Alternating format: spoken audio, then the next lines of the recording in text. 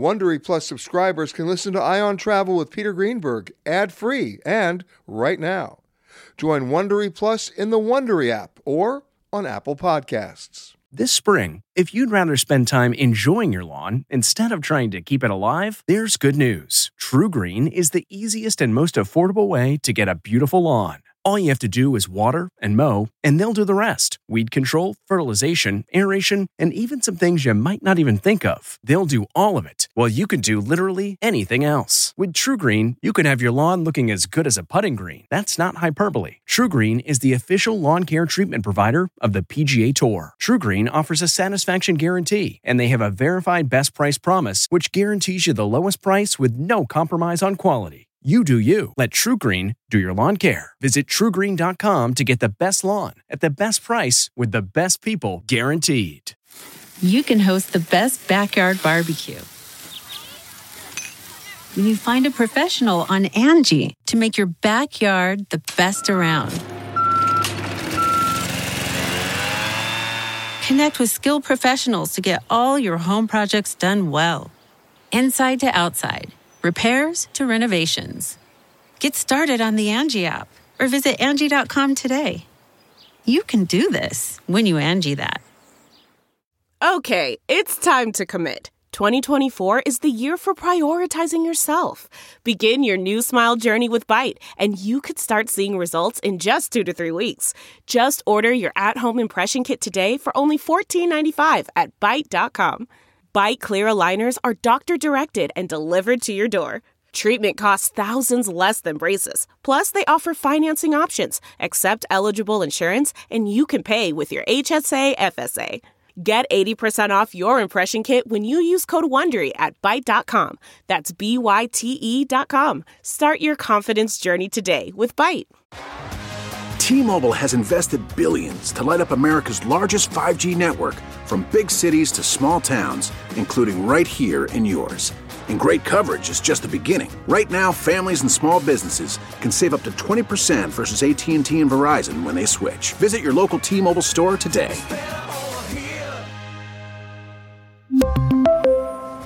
Plan savings with 3 lines of T-Mobile Essentials versus comparable available plans. Plan features and taxes and fees may vary.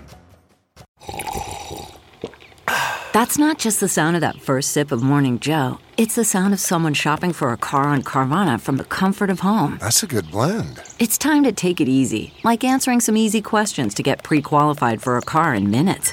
Talk about starting the morning right. Just like customizing your terms so your car fits your budget.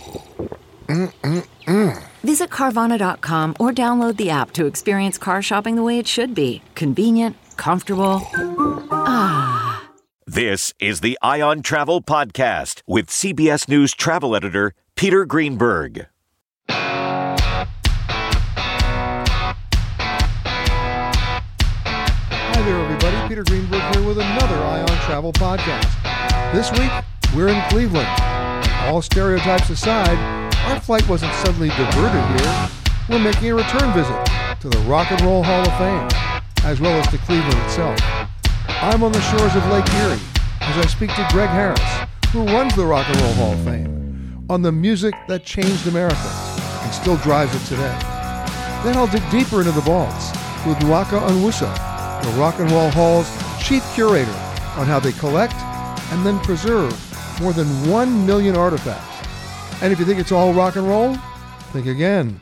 I'll sit down with Andre Grimalet, the president and CEO of the Cleveland Orchestra. And finally, you can't talk about Cleveland without talking about baseball. It's not the Indians anymore, it's the Guardians. And I've got to admit, I'm still not used to that name. But the legacy of the team remains strong. And Jeremy Feeder, the Guardians historian, stops by with the memories of past seasons and, of course, as it happens every year, the hopes for this year. Batting first, from the Rock and Roll Hall of Fame, Greg Harris. Delve into the shadows of the mind with Sleeping Dogs, a gripping murder mystery starring Academy Award winner Russell Crowe. Now available on digital. Crowe portrays an ex-homicide detective unraveling a brutal murder he can't recall. Uncovering secrets from his past, he learns a chilling truth. It's best to let sleeping dogs lie. Visit sleepingdogsmovie.com/Wondery to watch Sleeping Dogs, now on digital. That's sleepingdogsmovie.com/Wondery. How are you, sir? I'm fantastic, Peter, and welcome back to Cleveland. And as noted, we are inside the actual Rock and Roll Hall of Fame, 6 floors of the history of our lives. We're in your studio. We're in the radio studio right here. What a coincidence. A radio show in a radio studio. You and your crew know your way around this gear. Why don't you just stick around and do every show from the Rock and Roll Hall of Fame? We'd love to have you. I would love to do that. Seriously, because you're all set up. Plus the exhibits, you'll have to get me into the studio from the exhibits because you change them all the time. You have your regular exhibits, but the new ones, the Beatles, is amazing. Yeah, we always tell the story of rock and roll in the museum. Of course, the roots of it, blues, gospel, country. But it actually started here. Yeah. I mean, the word rock and roll. Yeah. Right. Alan Freed. It was, and I knew his son Lance. Yes, who's in the music business. He was at A&M Records. Yeah. The rock and roll was always used in songs as a euphemism in the 20s, 30s, 40s, but Alan Freed in the 50s really popularized it as the term for this sound of youth culture and the mixing of R&B, country, blues, and all that stuff. But we tell that story here every day, and then we do special featured exhibits. And as you mentioned, our major exhibit right now is all about the Beatles. It's about those amazing Let It Be recording sessions. Was that 1969? Yes, and it's those may have watched the docuseries by Peter Jackson. Which is amazing. Yes. Oh, my God. Amazing. So we worked with the Beatles themselves, with Paul, with Ringo, with the estates of Lennon and the estates of Harrison, as well as Peter Jackson, to create this exhibit.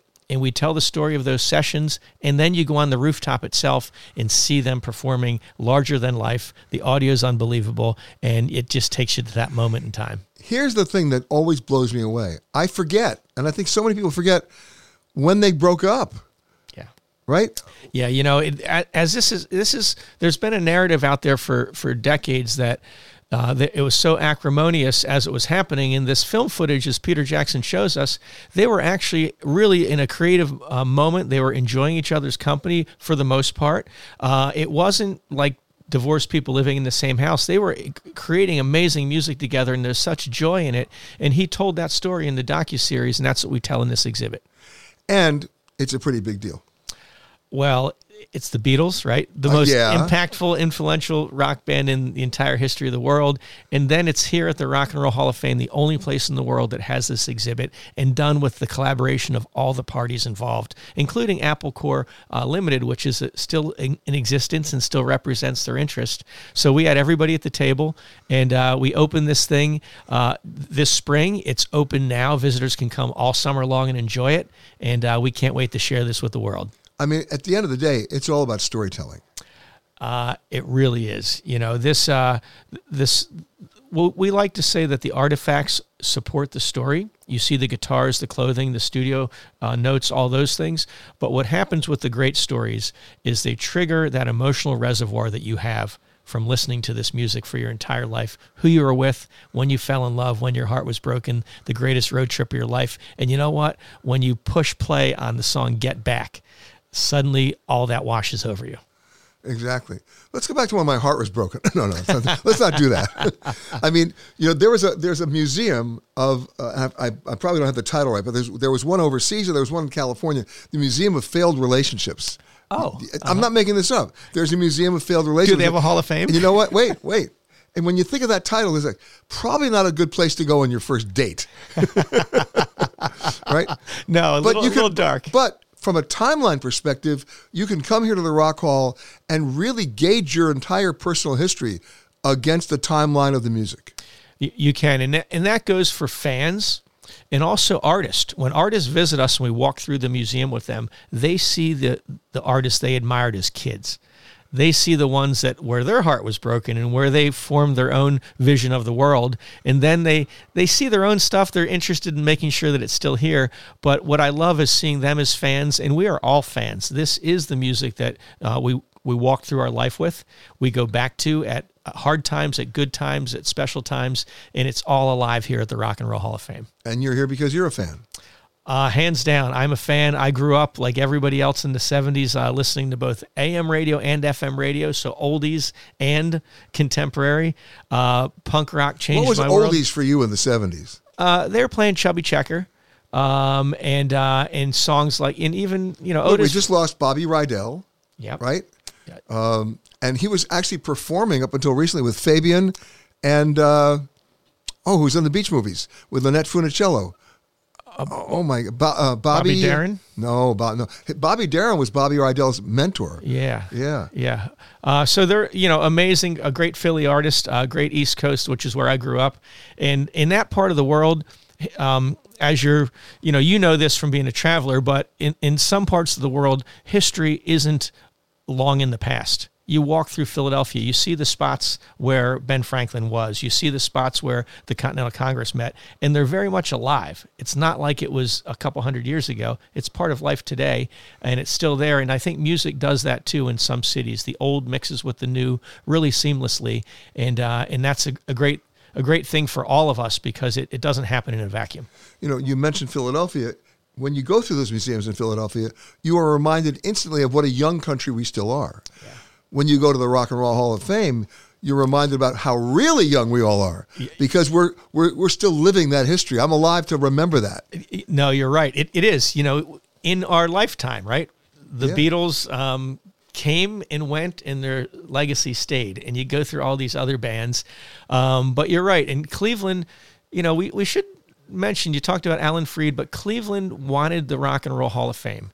Cleveland built this museum. There's a great civic partnership that got it opened. It's been open now for 27 years. 13 million people have visited. They've come here and experienced, their soul opening up to their history and to the history of rock and roll. And they come, they stay in our hotels, they hang out, and they just have a blast. But you go through this museum, you get emotional. There's a connection. There's a connection. You remember. Again, your best times, some of your worst times. You remember the people that you were with, and there is an emotion. This music doesn't happen just as sound. This music happens as a companion to our lives and to our hearts, and it really does. They say that music is a window to your soul, and rock and roll is the music for these generations. This is our music, and this speaks to us. I find it interesting to note, and we talked about this the last time you were on the show, that before you were here, you were at Cooperstown. You were at the Baseball Hall of Fame. I'm very jealous now. It's a twofer for you. You got lucky in both. I'm very fortunate, right?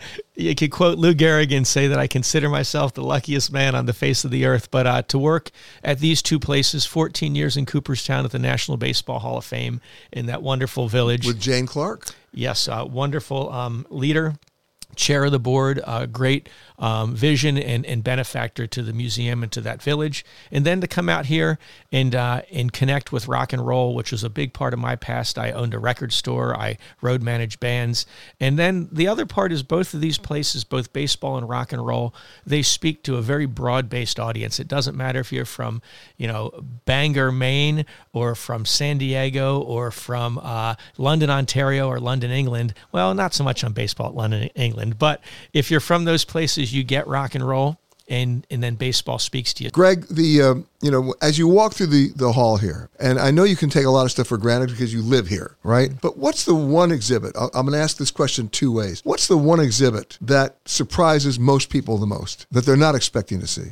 Yeah, that's a great question. I think that because you're going to see Jimi Hendrix guitar. Okay, I got that part. Yeah, you're going to see the Supremes. You're going to see James Brown. You're going to see the Stones. You're going to see the Beatles. You're going to see those pieces. The one that probably surprises them the most as they come through, boy, I think that some are surprised. We have this thing on our second floor. It's called the Garage, and it's where you can actually play instruments. You can plug in Fenders, Telecasters, Strats. You can bring your own? Well, no, we provide them. Oh my God. Real instruments you plug in and play. And then there's a room there that's our studio where visitors jam with each other. And I think they don't expect that when they come to the Rock and Roll Hall of Fame, but the joy that it brings, the connection that it brings. And then when artists visit us, the guys from Metallica were out here just before the pandemic. They were in there jamming with visitors. Come on. So talk about unexpected, life-changing, and really affirmation of your love and passion and your belief that they're regular human beings. Really cool. That garage is off the charts, and we're really proud of it. Okay, stupid question. Has anything recordable come out of that? A lot of cell phone videos going up to being posted, but no, but we do go up there pretty regularly. And now that the pandemic, some of our constraints before of not touching things or all those sort of things that we've sort of moved past that, and we're able to do it. This place is alive again. And what's really fun in that room is you'll frequently get a family, and let's say the mom played bass in a college band. The kids haven't seen her play. So she's up there playing bass, or the dad's behind a drum kit for the first time in 20 years, and his family sees him in a whole different light. That's really a blast.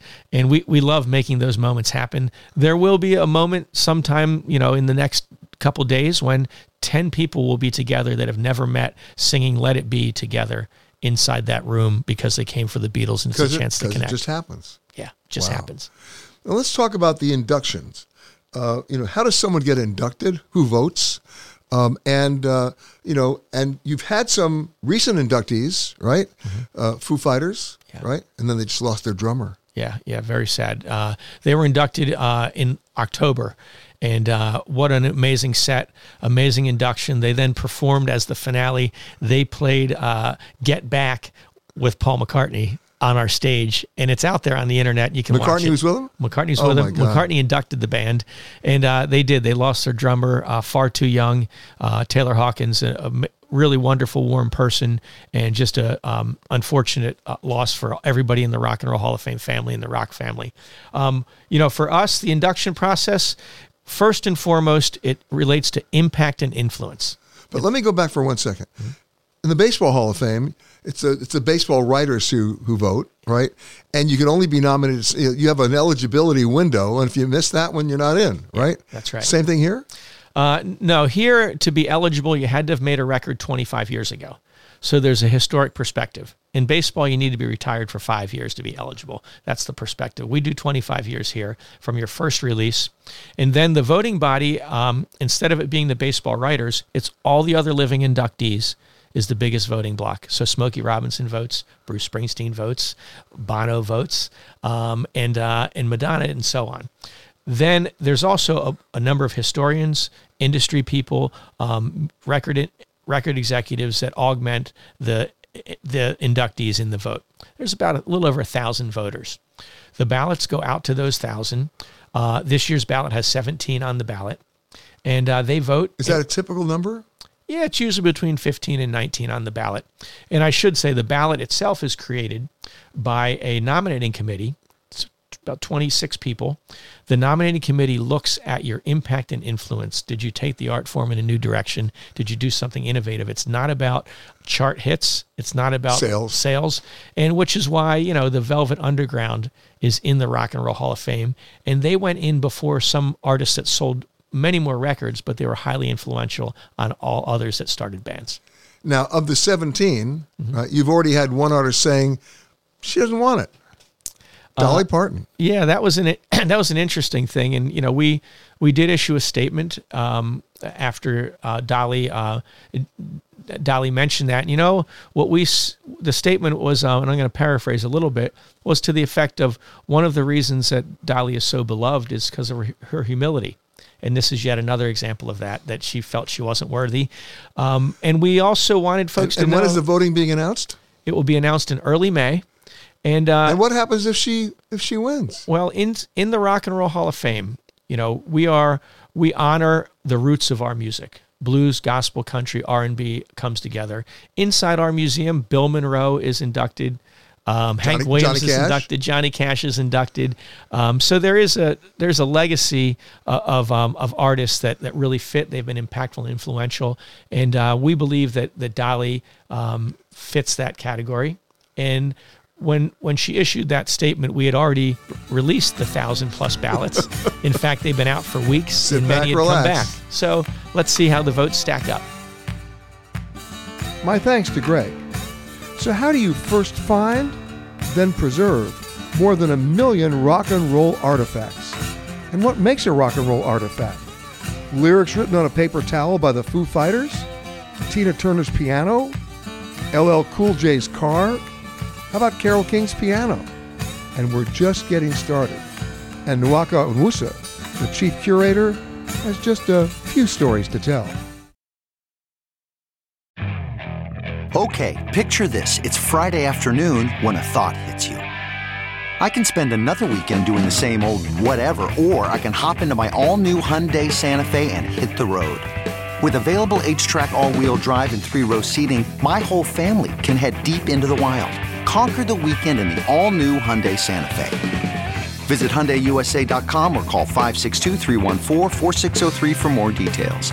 Hyundai, there's joy in every journey. How are you? Peter, it is amazing. I'm doing great. It's awesome to have you. Listen, it's awesome to be here. It's awesome to come back. I come back about once every 3 years because I can't get enough. Yes. I mean, look, you're either the most popular person at this museum or the most hated because either everybody wants to come in or you want to get something. Yes, right? right. Right? Yeah.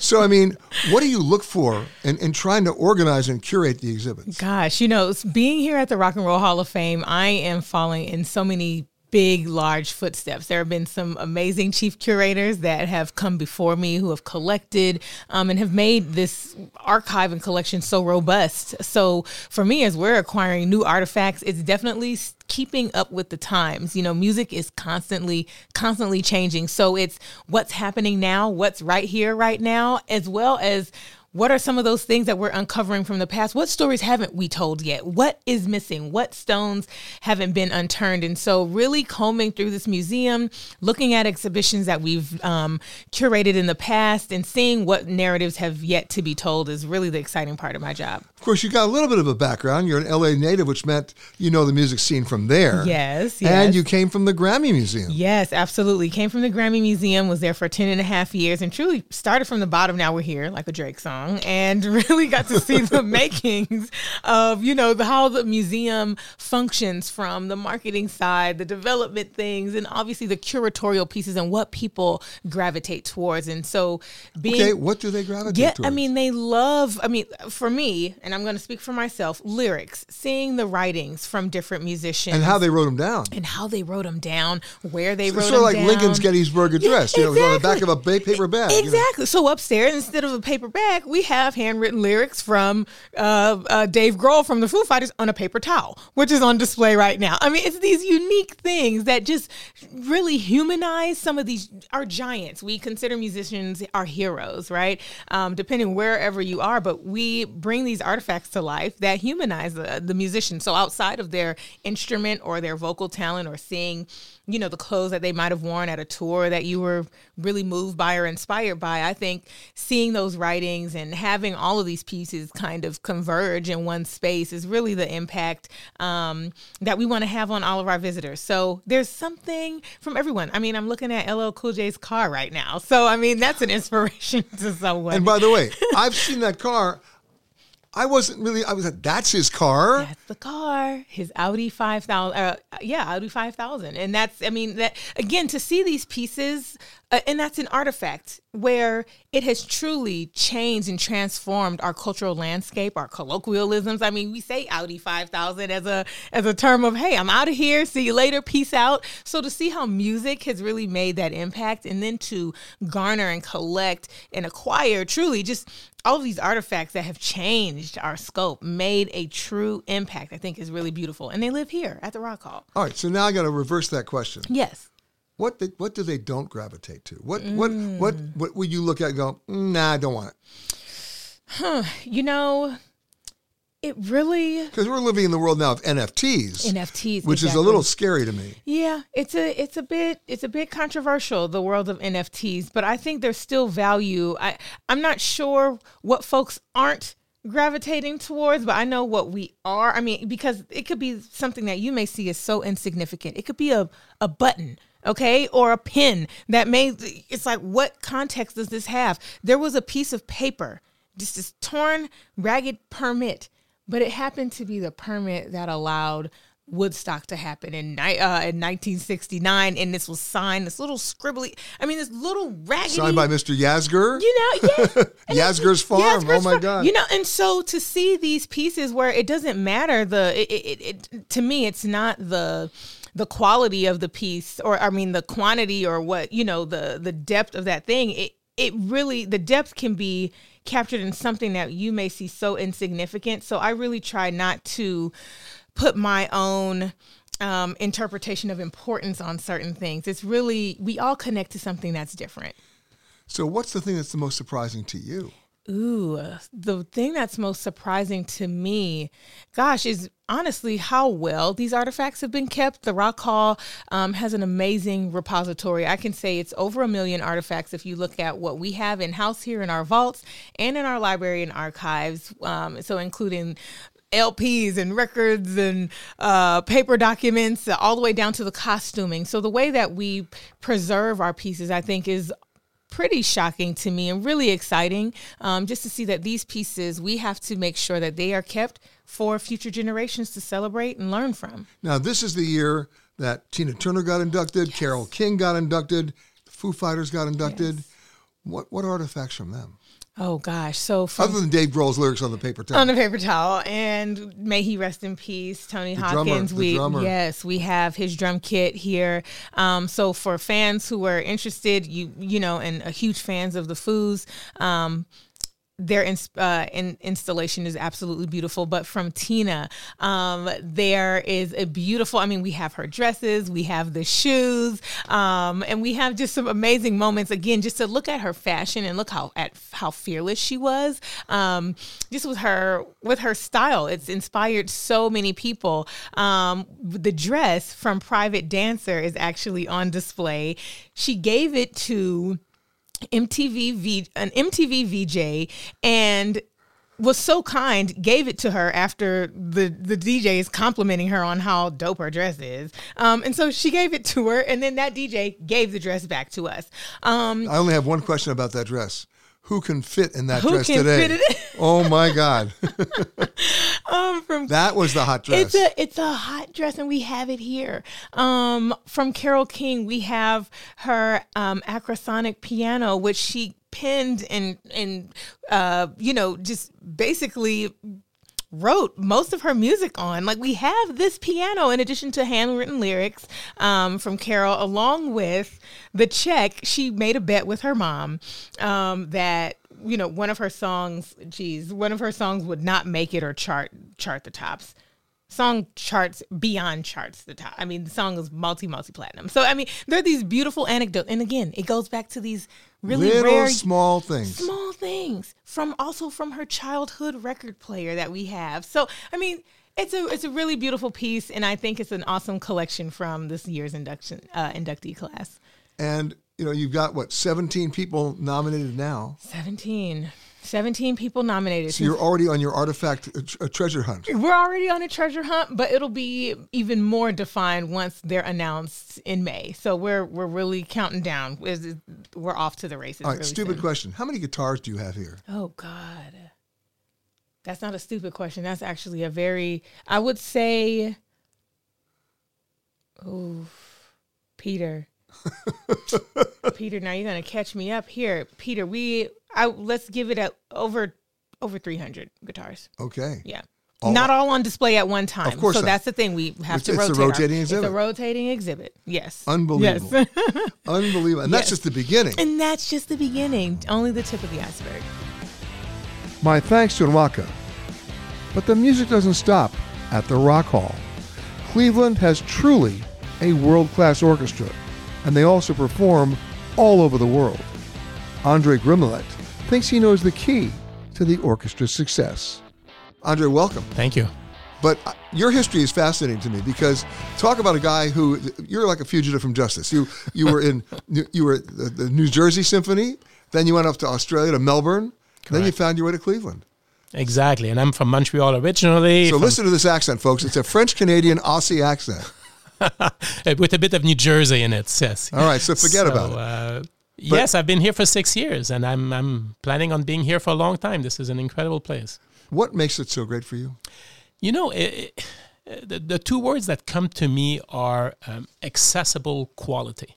You know, there's an incredible quality in Cleveland. You spoke about the orchestra, of course, but it's not just the orchestra. You know, we have an amazing museum. We're in this great rock hall, the schools, the medical centers. You know, everything that this city supports is of quality, yet it's incredibly accessible. And people forget, this orchestra was founded in 1918. It's over 100 years old. Indeed. The Cleveland Orchestra, you know, recognized widely as one of the finest in the world. You know, many people have said there's no finer orchestra in America today, and it's been famous really for several decades. But it's a very different orchestra than it was 100 years ago. It's a thoroughly modern orchestra that serves a community that has changed over the past decades, a really diverse community, but also an orchestra that tours the world. You know, so both a global citizen as an orchestra, but also very deeply engaged in this community. And the works that you choose to perform, that's changed too. You know, it has evolved. We play a lot, of course, of you know, quote unquote classical music, the classical repertoire, but we do a lot of modern music. You know, we own both Severance Music Center with Mandel Concert Hall, one of the great halls in the world, but also Blossom Music Center, where we collaborate with Live Nation and also present some rock and pop music in addition to playing orchestra concerts. So it's really a wide variety of offerings for the community here. And training and education as well. We do a lot of education. You know, this orchestra, right from the start in 1918, had a focus on education, and that has remained and expanded over the past decades. So, you know, thousands of kids have access to the orchestra. And more recently, we've expanded with digital resources like the rest of the world. We've you know, gone on a digital platform during the pandemic that is here to stay. So we're very proud of that. Were you doing virtual concerts in the pandemic? We were. We really, you know, we stopped for a few months, but then restarted in the fall of 20 with digital concerts without an audience. And in any way, you know, there was a silver lining of the pandemic for us. We took advantage of that time to accelerate some of that digital vision implementation that we had in mind prior to the pandemic. And now you're back. You're open. Now we're back. You know, it's people are coming back slowly. You know, some people are careful, but you know, we have concerts every week. We have an incredible program this weekend. You know, starting this evening with Bartók and Beethoven, and you know, same thing next week. And the cool thing is, if you're under 18, it's free. It's free, and that's something we're very proud of, Peter. On any given night in Mandel Hall or at Blossom, you know, about 20% of the audience, is 25 years old or younger. And that's a surprise for a lot of people who come to the hall for the first time, to see all these young people enjoying classical music. It's not a surprise to us. This music is universal. And it's never ending. It's never ending. You know? But that gives you hope, though, when you see the age, median age go down. There's a great future for the music. You know, what we need to make sure is we make the hall as accessible as possible. Ticket prices keep going down because price can be a barrier to entry. How do you keep ticket prices going down? We fundraise. You know, we have generous patrons for whom this is important to have a future, and they underwrite a lot of these concerts. So fundraising is a big part of running a modern orchestra. You know, you mentioned the symphony in Melbourne. I remember the symphony in Sydney. And they, of course, performed in the Opera House. And on Tuesday mornings at 7 a.m, if you went in, they'd let you go up on stage and play an instrument with them while they rehearsed. That's pretty cool, actually. I'm telling you, it was the best experience. No, let me tell you the instrument they gave me. The instrument I could do no damage. You ready? Which the triangle. That sounds pretty good. But you should do that here in Cleveland. That sounds great, actually. You know, interactive, right? Absolutely. I love it. Absolutely. I love it. So the season's up and running. The season is up and running. We just announced our new season, our 22-23 season that will start in the fall. We announced our Blossom season starting this summer. So, yes, we're feeling good. You know, the orchestra is excited to be back on stage. We're going to New York. We're returning to Carnegie Hall on June 1st. We haven't been there in a few years. We go once a year usually. Returning to Miami and South Florida next season. Back to Europe, hopefully, in the fall, if all goes as planned. So it feels pretty good. But if you're under 25, you're going to find yourself right there on the front 2 rows of the auditorium. My thanks to Andre. Batter up. Remember the old Indian Stadium? I do. How about Jacobs Field? I remember that one as well. The names have changed on both the stadium and the team, now called the Guardians. But Cleveland baseball is as strong as ever, and Jeremy Feeder is batting cleanup. How are you, man? I'm great. I'm happy to be here. Okay, how long were the Indians the Indians? So the team name switched to the Indians in 1915, and that was after several years of being called the Naps because of player-manager Nap Lajoie. But come 1915, he wasn't on the team anymore, and they needed these things happen.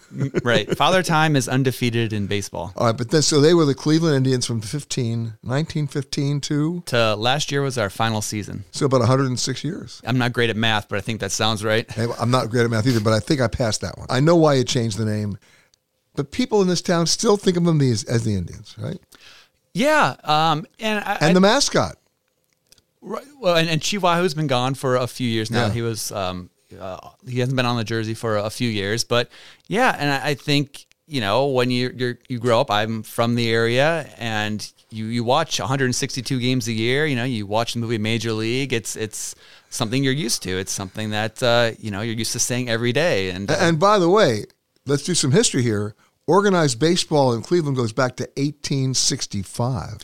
Right after the Civil War, and this is one of my favorite areas to study because, again, we're not New York or Boston, right? So there's not dozens and dozens of historians picking through your history. So there's a lot of unturned rocks in Cleveland. And for us, you start seeing right after the Civil War, the organization of the Cleveland Forest Cities of the, that early league. And the Cincinnati Reds love to, talk about the 1869 Reds, but Cleveland was paying guys in 1869 as well, just not as many and not fully professional as the Reds. So we're just getting off our series against the Reds, and I always like to compete with our interstate rivals.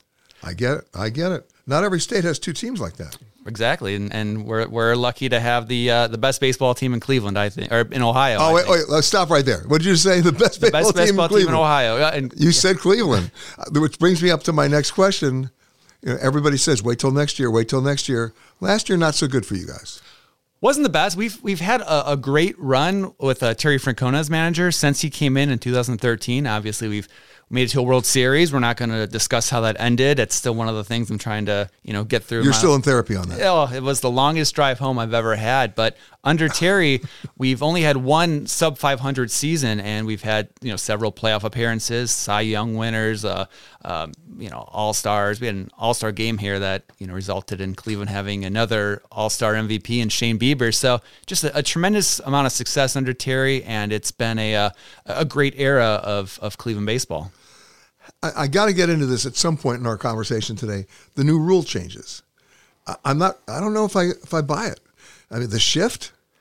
Yeah, and I think that goes into effect next year. And again, shifting has been part of baseball for going back to Lou Boudreau. When I play in a softball game, they put the shift on me. I'm a power left-hand hitter. They all move over to right field. And Ted Williams was a great hitter, and that's why Boudreau would shift guys over to. But he was an opposite side of he hit both ways. Right, and for Ted Williams, that was like, all right, challenge accepted, and he did it the other way. And there aren't too many Ted Williams out there, so it will be interesting to see how these rules affect batting averages and the way guys play. And the number of innings. Yeah, I think that so previous years we had the double headers, which were the 7-inning games, and at times my favorite quote from Ernie Banks: "Let's play two." He played for the team we're not going to talk about as well, but right. I mean, there's times where all right, these 7-inning games, I can get behind that, but baseball is such a traditional sport that when you make these changes, it takes time getting used to. And with everything, baseball's always been a sport of tinkering. They've always, there's been a few things that have been standard, the base length and all that, but there's always been changes. The mound has changed, and it's a beautiful game insofar as it's never done being tinkered with. I'm still going to try to get that name out, Guardians. Yeah, and like I said, I'm at a point now just because I see it every day and I write it and look at it. I'm getting more and more used to it, and I can't tell a difference now. I look at the new C we have that's on our hats and around the ballpark, and I'm used to it. But it's one of those things we understand that it's going to be a while, and everyone moves at their own pace, so we're aware of that. Okay, I'm going to ask what might sound like a self-serving question for you, but maybe not. Are Clevelanders baseball fans? Yeah, I mean, so, everyone talks about Cleveland being a Browns town, and I get it. People love sports in Cleveland, but... Well, you can talk about the Browns town, but let's be honest. You want to talk about, lack of victories. We can talk about that for a long time with the Browns. We'll go back to baseball and we'll say... let's talk about the dogs in the end zone, right? I mean, they're lonely guys out there. And I'm a native Clevelander, and you want to see your colleagues succeed. You want to see Cleveland in the best light, and I think that they're hopefully we're getting to a place where all three Cleveland teams are going to be continual playoff teams. I mean, the Cavs had a heck of a season that no one thought they were going to have. So I think Clevelanders, we kind of live and die by our sports teams. And I'm going to say something that's going to date me. I relate to the Cleveland Browns as Jim Brown. Yeah, and because he was the Cleveland Browns to me, the greatest running back going out at when he wanted to go out. And I'll give you another one. I remember this game so well: Bernie Kosar, Ernie Biner, and the fumble on the goal line. And I was born in '86, so that stuff for me, luckily, it's just I hear my dad talk about it, and I said, "Dad, where were you when you were watching this game?" And I mean, I've seen that on the highlight reel so many times because it was a slam dunk, and they blew it. And there's this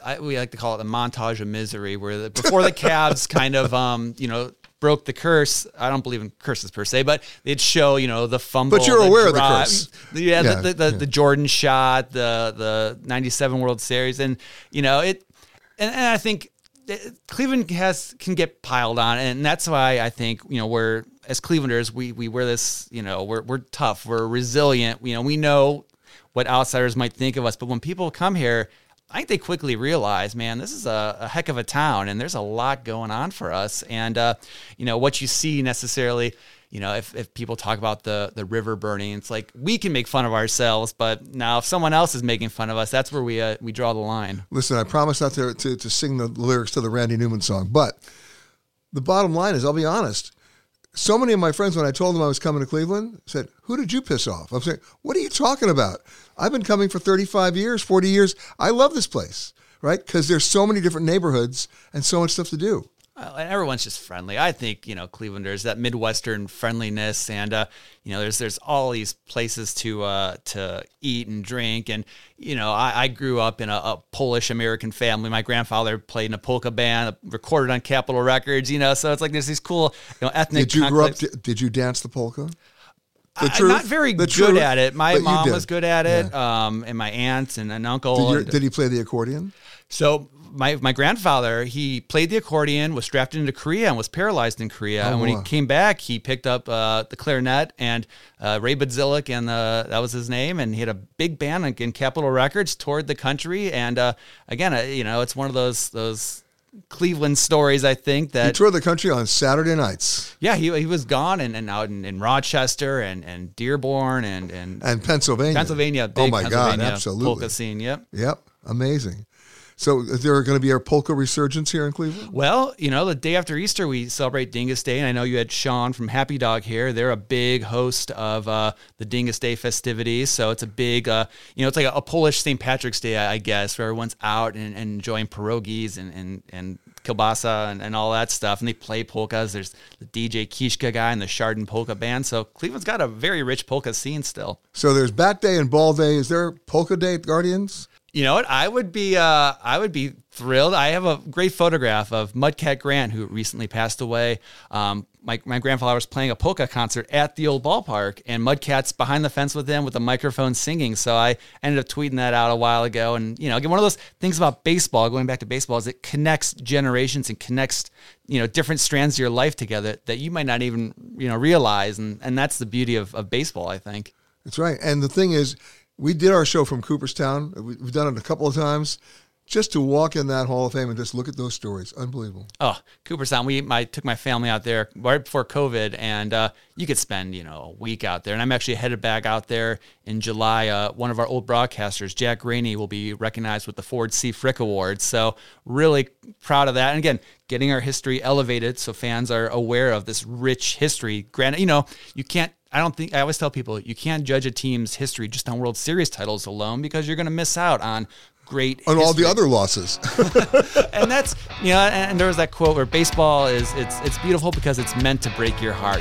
My thanks to Jeremy, to Andre Grimalette, to Ruaka Onwusa, and to Greg Harris. And my thanks to you for listening to this Eye on Travel podcast, Cleveland edition. For more conversations with the world's leaders in travel, as well as answers to your travel questions, be sure to rate and review this podcast wherever you happen to listen to podcasts. And for all the breaking travel news, you know what to do. Just log on to petergreenberg.com. The Eye on Travel podcast is produced by Amanda Morris and Anthony Protis-Chung. For more content from Peter Greenberg and the Eye on Travel team, visit petergreenberg.com. Eye on Travel is a production of CBS News Radio. If you like Eye on Travel with Peter Greenberg, you can listen early and ad-free right now by joining Wondery Plus in the Wondery app or on Apple Podcasts. Prime members can listen ad-free on Amazon Music. Before you go, tell us about yourself by filling out a short survey at Wondery.com/survey. How powerful is Cox Internet? Powerful enough to let your band members in Vegas, Phoenix, and Rhode Island jam like you're all in the same garage. Get gig speeds powered by fiber from Cox. It's internet built for tomorrow, today. Cox, always building better. Download speeds up to 1 gigabit per second. Cox Internet is connected to the premises via coaxial connection. Speeds vary and are not guaranteed. Cox terms and other restrictions may apply. Are you ready for an all-new season of Survivor? You better be, because Survivor 46 is here, and it's 90 minutes of twists and turns you don't want to miss. Better yet, after each episode, there's a brand new episode of On Fire, the only official Survivor podcast. Each week, we go behind the scenes of the episode's biggest moments, taking you into the how and the why things happened. And this season, we're very lucky to be joined by an expert, the winner of Survivor 45, Dee Valladares. What is up? I'm thrilled to be joining this team and to be giving you my take on how and the why players made the moves they did, what it takes to outwit, outplay, and outlast, and to ask Jeff some questions, because even after 26 days out there is still a lot for me to uncover. Bring it, Dee. Listen to On Fire, the official Survivor podcast, wherever you get your podcasts.